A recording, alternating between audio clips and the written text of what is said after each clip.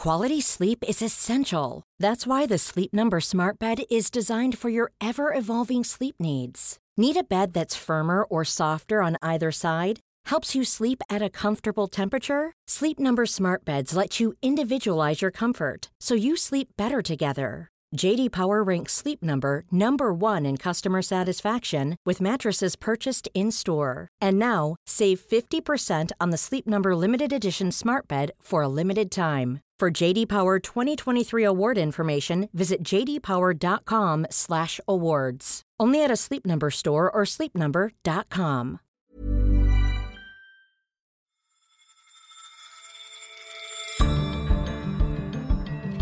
You're listening to Money Talks on Economist Radio, our weekly podcast on the markets, the economy, and the world of business. I'm Patrick Lane, and this week, the business of survival.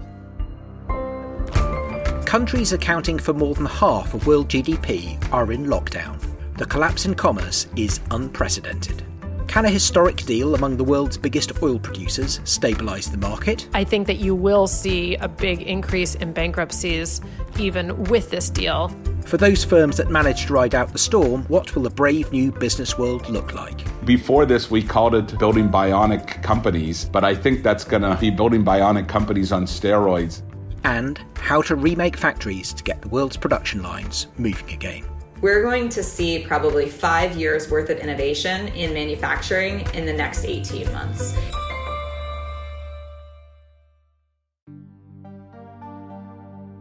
First up, more than a month after the onset of a bitter price war, the world's biggest oil producers have agreed on a truce. I also spoke with the King of Saudi Arabia, and that was a very important call. And the bottom line is OPEC Plus. It's called OPEC Plus because there are other states, also other nations.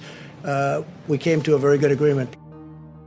OPEC, led by Saudi Arabia, and its allies, led by Russia, say they will slash global oil supply by almost 10%, or 10 million barrels a day, the largest drop in history. On April 13th, President Trump suggested cuts could go even further. I think the number is going to be closer to 20, maybe 15, but closer to 20 than it is going to be to 10. But although this deal is historic, it may not be enough to stabilise the market for crude. As demand vanished with the spread of COVID-19, the price of oil had fallen by more than 2/3 to around $20 a barrel. There was huge pressure on the OPEC alliance to do something, and that's for two reasons. Charlotte Howard is our energy and commodities editor. Demand for oil had fallen by such an historic amount. People think that oil demand in April will drop by about 20 million barrels, which is about 20% of the world's supply.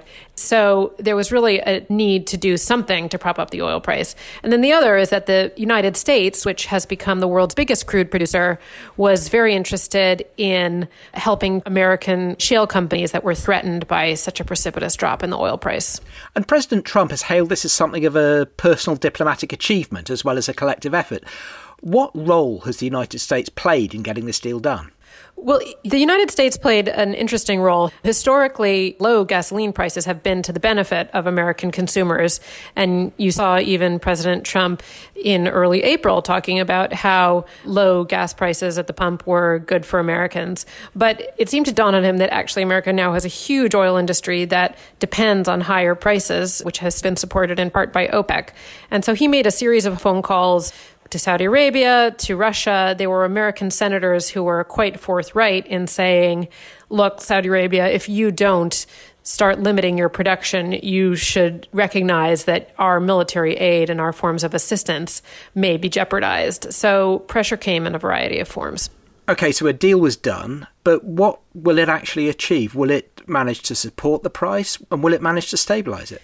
The interesting thing about the deal is that it is absolutely historic in size. It's nearly 10 million barrels a day production cut. But equally interesting is that its effect will be quite limited. And that's because the drop in oil demand has been so huge, and because it's not clear that countries that are part of this deal will comply with it. So even more notable than the size of the deal is its duration. Few people expected it to extend to April 2022, as that could support the oil price if demand picks up. But the trick is that historically there has been a problem of compliance within the OPEC alliance. And so the real question is, going forward, you have two scenarios. One is that this deal is ineffective in raising the oil price, and then all these producers who are restraining their own production think, why should I keep doing this? The oil price is low anyway. And then another scenario is that oil prices rise, but that in turn encourages companies that are outside the OPEC alliance and are not directly beholden to their governments, but rather to their shareholders, that they start increasing production. And then again, you have people within the OPEC deal saying, this deal isn't working out so well for me. And so it is really a legitimate risk that, yes, either countries or oil companies themselves not quite abiding by its terms. Now, our theme in this week's programme is the business of survival. And Mr. Trump hailed the deal on Twitter by saying that it would save hundreds of thousands of American energy jobs. Is he right? This absolutely does throw a lifeline to American shale companies. If oil prices sank into the teens, tens, in some cases perhaps even negative prices as producers are paying people to take their oil away, that would undoubtedly have been a huge knock to the knees of American shale, which already has been struggling. The question is, does this deal prevent the type of shakeout in the shale industry that many investors have anticipated for years anyway? So last year, the number of bankruptcies among American exploration and production companies rose by about 50%. That's before the COVID crisis. I think that you will see a big increase in bankruptcies even with this deal. It might not be the total obliteration that would have come in the absence of an OPEC agreement, but it's hard to imagine that America's shale fields are going to be booming this year. And what about in the longer term? What does this tell us about the shape of things to come for the industry? Of course, the industry, even in America, consists of a lot more than shale, doesn't it? You've got some very big companies as well as really quite small ones. What sort of oil industry do you think will come out of the other side of this crisis? It's hard to know, but I do think a few things become more likely because of COVID. Here you see a sudden shock to demand, and demand will recover somewhat. The question is whether it will recover on the trajectory that people expected before COVID. And also, this has really exposed the high-cost producers that are vulnerable in an environment of sinking demand or low oil prices. Places that are expensive to pump oil, places that have poor governance, and so therefore might have more trouble attracting investment going forward. There are some high-cost projects that were being considered in Africa. In Nigeria, for instance, it looks very unlikely that those are going to go forward anytime soon. You'll see some higher cost producers, some inefficient shale companies probably go out of business and their holdings be bought up by bigger, more efficient companies. And you will see, I think, this sort of continued instability within oil markets because the OPEC alliance is quite fragile. Notwithstanding this big deal that was announced, OPEC alliance has not worked that well for either its two biggest members, for either Saudi Arabia or for Russia. Now you're going to have different producers around the world under strain as the oil price remains low. And so I think you're going to see investors' appetite will continue to diminish. And so it kicks off quite a period of uncertainty and strain among big oil companies and big oil producing governments. Does that mean that the balance of power in the oil industry is going to shift, but one might say shift at last, away from producers and towards consumers? In the 21st century, at some point, yes, I think that there's an expectation that that will happen. And what's interesting about this is that you start to see a glimpse of that happening already.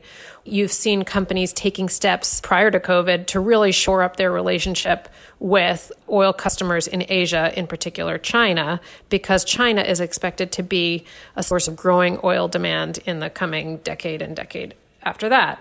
And so you saw, interestingly, that happening on sort of a smaller immediate level as Saudi Arabia was selling deeply discounted barrels of oil to China in the midst of this price war. You start to see glimpses of how customers in future might increasingly dictate the terms to oil producers rather than the other way around. So the oil men shouldn't breathe a sigh of relief just yet then. Thank you very much, Charlotte. Thank you. And you can read more on how the pandemic is reshaping the oil industry in The Economist. If you're not yet a subscriber, go to economist.com/radio offer for 12 issues for $12 or £12. Oil may have been the lifeblood of post-war capitalism, but today it's just one example of an industry in flux. The shock of the pandemic is ripping through the entire business world. Not all companies will survive, and for those that do, the way out will be precarious, and they will have to master a very different environment. You know, it's been made clear that the virus itself is an indiscriminate danger for society, and one can see to a certain extent similarity in the business world. Henry Trix, our Schumpeter columnist, has been investigating what this brave new business world will look like. There are some countries that have rolled out of this relatively quickly. China being an example, its draconian measures have worked fairly well, it seems, in suppressing the virus. And so there are signs of a return to normality, although still many parts of the economy are operating below capacity, and there are fears of a second wave coming. But it's also true in companies as well. So one of the people that I interviewed who had a really good overall sense of just how much the impact varies between the sectors is Rich Lesser. And he runs the Boston Consulting Group, BCG, a consultancy, and it works in 50 countries around the world, talking to chief executives and senior figures all the time. Where my concerns go first are for small businesses, very thinly capitalized, the source of such a high percentage of jobs. If I then go to larger companies, certainly in travel and tourism, the changes are striking overnight. In luxury and fashion, we see things in durables and large-scale purchases like automobiles, in a number of industrial sectors that then feed the supply chains of those elements. The changes are quite dramatic. While on the other hand, healthcare obviously is playing a major role, though even there, hospitals that aren't in the middle of the crisis are seeing dramatic declines in revenues while their costs go up to prepare for the crisis. But certainly the supply part of healthcare has stayed more stable. Consumer durables, retail that's geared more towards staples, those elements have stayed more stable. So what's striking for us and what we see across our client base is at the exact same time, you have sectors that feel nearly like they're being wiped out, at least in the short term, and sectors that are doing reasonably well. And Henry, is Rich Lesser's impression that we just heard there shared by the business owners you've been speaking to? Yes, Patrick, that's definitely the case. And in few places is that contrast as clear as in food retail. Richard Walker runs Iceland, a British supermarket specialising in frozen food. And he told us a bit about the experience of the last month. Well, normally as a business, we're developing marketing strategies to try and sell as much food as possible to as many people as possible. The last couple of weeks has been the exact opposite. Never in my life did I think I'd be clearly telling people to please stop buying food. And really, it was a big challenge to our just-in-time supply chain, which caught us off guard. We've transformed our business model, really. We've had to pivot and adapt. And this has also been done to future-proof the business, protecting all of the 25,000 colleagues that we employ. A significant example of this is our shift to focus to online. We've recruited thousands of new drivers, hundreds of new vans, and we've actually increased our online capacity by 250%, almost overnight. So, Henry, beyond the immediate shock, how do you see this crisis reshaping the business ecosystem in the longer term? Well, so Rich Lesser, the head of BCG, identified what he sees as 4 important trends emerging from this. Re-winning back consumer trust and engagement is going to be a big challenge. Second theme is around digital inside companies, the nature of work changing and how that changes in a digital context. Before this, we called it building bionic companies, but I think that's going to be building bionic companies on steroids as we come out of this period. The third is the emphasis on resilience. Everybody talks resilience all the time, but boy, is this whole situation highlighted the need for resilience. The first obvious place will be supply chains. It will affect balance sheets, but it will also challenge companies to be more adaptive. And then the final thing is this connectedness between government and business and between new ways of businesses engaging with their consumers. I think companies that understand what it means to be in a multi-stakeholder world at such an enormously challenging time, that find ways to be authentic and real and show commitment, that's going to take on a really heightened importance, and really mobilizing purpose will be a very big deal. Okay, Henry, let's start off where Rich Lesser left off, this relationship between governments and businesses and between businesses and consumers, two sides to it. Let's start with this unprecedented intervention by the state. How do you think this is going to shape business in the future? Well, there's no doubt that companies need bailouts from the government. But as you say, there are implications that may be difficult to adjust to. We can see positive aspects to the relationship in the way that, for example, big American firms like Ford and GM have discovered this incredible ability to innovate in a very short period of time and are making things like, anything from masks to ventilators. But that relationship also can be pernicious. The fact that it's big companies that are in the strongest position here, and these big companies have very close relations via their lobbyists with government. So you see, for example, the airlines pleading for special treatment in order to stay afloat, where they could actually benefit from more of a shakeout as a result of this. So there is that risk that governments will favour certain industries. It will decide that certain industries strategic, as it calls them, and that can be risky over the long term. And then there's this other relationship on the other side between companies and their customers, and I suppose between companies and society more broadly. Rich Lesser spoke about purpose, the idea that companies have a social responsibility beyond making a profit, that we saw becoming really very trendy in 2019. But how do you square all that talk about corporate purpose with a period in which millions are being laid off very quickly? Yes, it's an excellent question, and it's definitely a problem that business has to grapple with. Even if this is only a temporary dislocation, people are struggling to get by. So one can imagine that they look at their company boards and hear that talk of purpose and think, well, that sounds a bit hollow.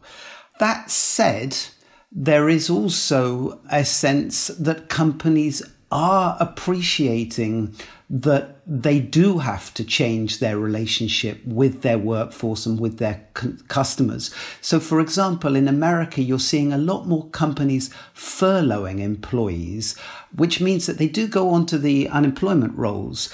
But there's also a promise there that they can come back to work as soon as things get better.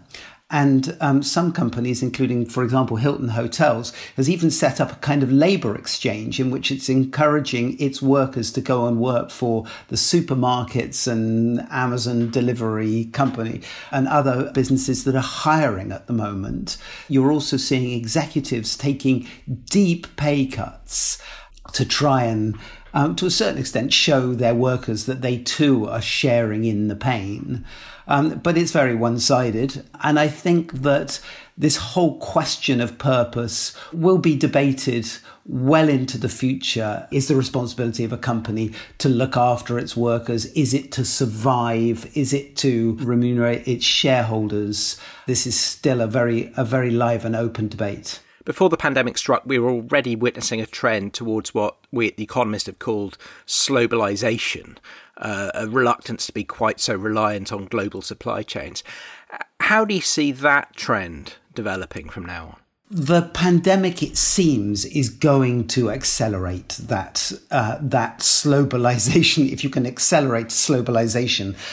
First of all, it makes people realize the extent to which the global economy is dependent upon China. So the lockdown in China really dislocated global trade for a while. And even though some of that trade shifted to factories in Southeast Asia and elsewhere, there was a realization that many inputs, even into those Asian factories, came from China. And if those inputs weren't there, then the supply chain wouldn't function. So, the supply chain is only as strong as its weakest link, basically. So there is certainly more impetus now to think about diversifying supply chains and also bringing them closer to home. That trend is also accelerated by technology, because there is the ability to do a lot more of these supply chains using robotics, etc. So that shift is underway. Finally, there's a broader issue of trust, I suppose. So much will depend on consumer confidence. How quickly can that be rebuilt, do you think? Yes, I mean, this is the biggest question of all, I think, right now. And it's interesting to see in countries in Asia, like Singapore, for example, there is concern that even as they got through the first wave of the coronavirus, there is a second wave emerging, which is forcing them to, again, rethink the opening of restaurants and bars and whatever. All this weighs on consumer confidence. The question of when we will get on planes again and travel overseas, would we run the risk of being locked down in a country that we got to? This will all affect consumer confidence for a long time ahead, for maybe the next year or more. How you get over that, this is a responsibility of companies. In the long run, they need to convince us that we can do these things, whether that is by, finding ways to test us so that we go back to work, or finding ways to encourage us to fly and convincing us that we will be safe wherever we are. That's going to be an inevitable part of a company's brand in the future. That's the next challenge there, then. Henry Tricks, thank you very much indeed. Thank you, Patrick. Hiring for your small business? If you're not looking for professionals on LinkedIn, you're looking in the wrong place. That's like looking for your car keys in a fish tank. LinkedIn helps you hire professionals you can't find anywhere else, even those who aren't actively searching for a new job but might be open to the perfect role. In a given month, over 70% of LinkedIn users don't even visit other leading job sites. So start looking in the right place. With LinkedIn, you can hire professionals like a professional. Post your free job on linkedin.com/people today.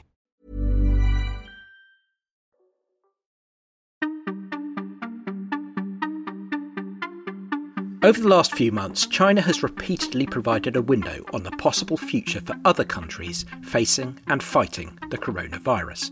Now, China's factories are ahead of most of the rest of the world in going back to work. Despite a jump in reported cases in the country in recent days, most of China's factories are now back to operating at around 80% of capacity, and they offer a glimpse of the future of manufacturing. As well as masks, temperature checks and frequent deep cleans, many previously conservative companies are adopting new technologies and adapting existing ones to help get the world's production lines moving again. A lot of people have seen YouTube videos online of what automotive assembly looks like, and they see all these huge robots and they just imagine the whole rest of the process must look the same way. Actually, that's the only part it's automated, is that 15% of the body shop line that you can see in those YouTube videos. Anna-Katrina Shedletsky is the founder of Instrumental, a company with offices in California and Shenzhen that helps manufacturers find and fix production line problems remotely. There's a section of manufacturing that's still highly manual, and that's because in that sector, and electronics is one of those verticals, there's a significant amount of innovation that's happening on a very rapid scale. So for example, there's new phones released every 6 months by a particular brand, or there's your new headphones or your new laptops. Like, these products come out very quickly and they have these rapid cycles. And because they have these rapid cycles, you can't actually bring up a line, surge to multiple lines to build enough volume, and then bring it back down back to nothing with automation, because it's just too capital intensive. So that is why most of your consumer electronic devices that you have and own were actually assembled by hundreds of pairs of human hands. So Anna, now the urgent question is how you bring these vital people back to work safely. What kind of issues have you been seeing over the past few weeks? We've certainly seen our customers' capacity increase significantly, and I think China has done a great job of getting its people back to work. And so what has then happened is that our customers elsewhere in the world, in Europe, North America, are actually shut down now. And so free travel, which the manufacturing industry has relied on to be able to ship engineers around the world to the factories that need engineering support, is not going to happen. This was kind of a major crutch that the development side, the development of new products, had really relied on, was being able to ship many engineers as needed to these various locations. I was a product design engineer at Apple. I used to do this professionally. We would fly to a factory, stand on lines for several weeks, 10 hours a day, trying to be in the right place at the right time to find issues during development so we could fix them before we built the product for customers. You'd watch operators do the job. You would identify things like, oh, if they assemble this part from left to right, like it causes a problem, let's do it from right to left. So that's why you'd send those engineers. So that kind of hands-on ability to understand what's going on the line. And this is how the whole industry works. So if human involvement is so important in these processes, how do you engineer your way around that problem? So we're not going to be able to do that travel anymore. And that's creating a gap. What Instrumental is helping to do is bridge that gap in this moment. It was always a feature of our product, but it was never like the reason our customers bought it. But now we're seeing in the last literally 4 weeks, a significant change in the conversation around the need for products that enable remote work, remote engineering into these manufacturing facilities. Essentially, we take images at key stages of assembly on the line. We then use AI algorithms to automatically identify defects in those images. And we'd also track defect rates. And then we would actually present that data in the context that engineers need to actually solve those problems so that they could make the changes they needed and actually fix the problem. You're obviously seeing a hugely increased demand for your kind of services at the moment. How do you think the current crisis is going to reshape manufacturing more permanently? The manufacturing industry is a pretty conservative industry. And the reason it's a conservative industry is because there's a lot at stake. You make a mistake, it can be very expensive. And that's why it's ultimately a conservative industry. So it tends to adopt technology as much slower than many other industries. And frankly, like while all of us have been doing our banking online and sending emails and video conferencing and all of that stuff, like the manufacturing industry still views like cloud data as like a novelty, as something that's like very new and cutting edge. However, the world has changed.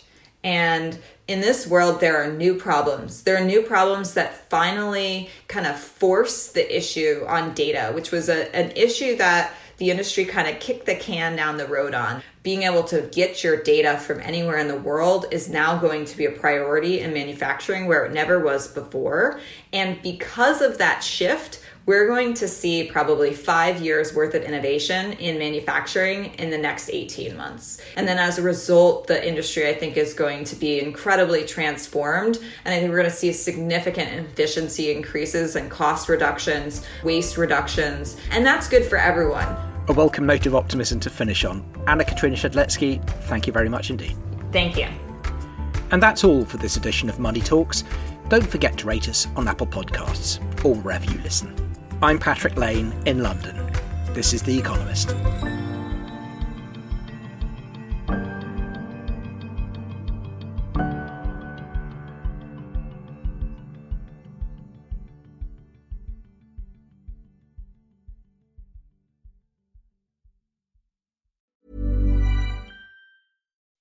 When you make decisions for your company, you look for the no-brainers. If you have a lot of mailing to do, Stamps.com is the ultimate no-brainer. Use the Stamps.com mobile app to mail everything you need to keep your business running with up to 89% off USPS and UPS. Make the same no-brainer decision as over 1 million other businesses with Stamps.com. Use code PROGRAM for a special offer. That's Stamps.com, code PROGRAM.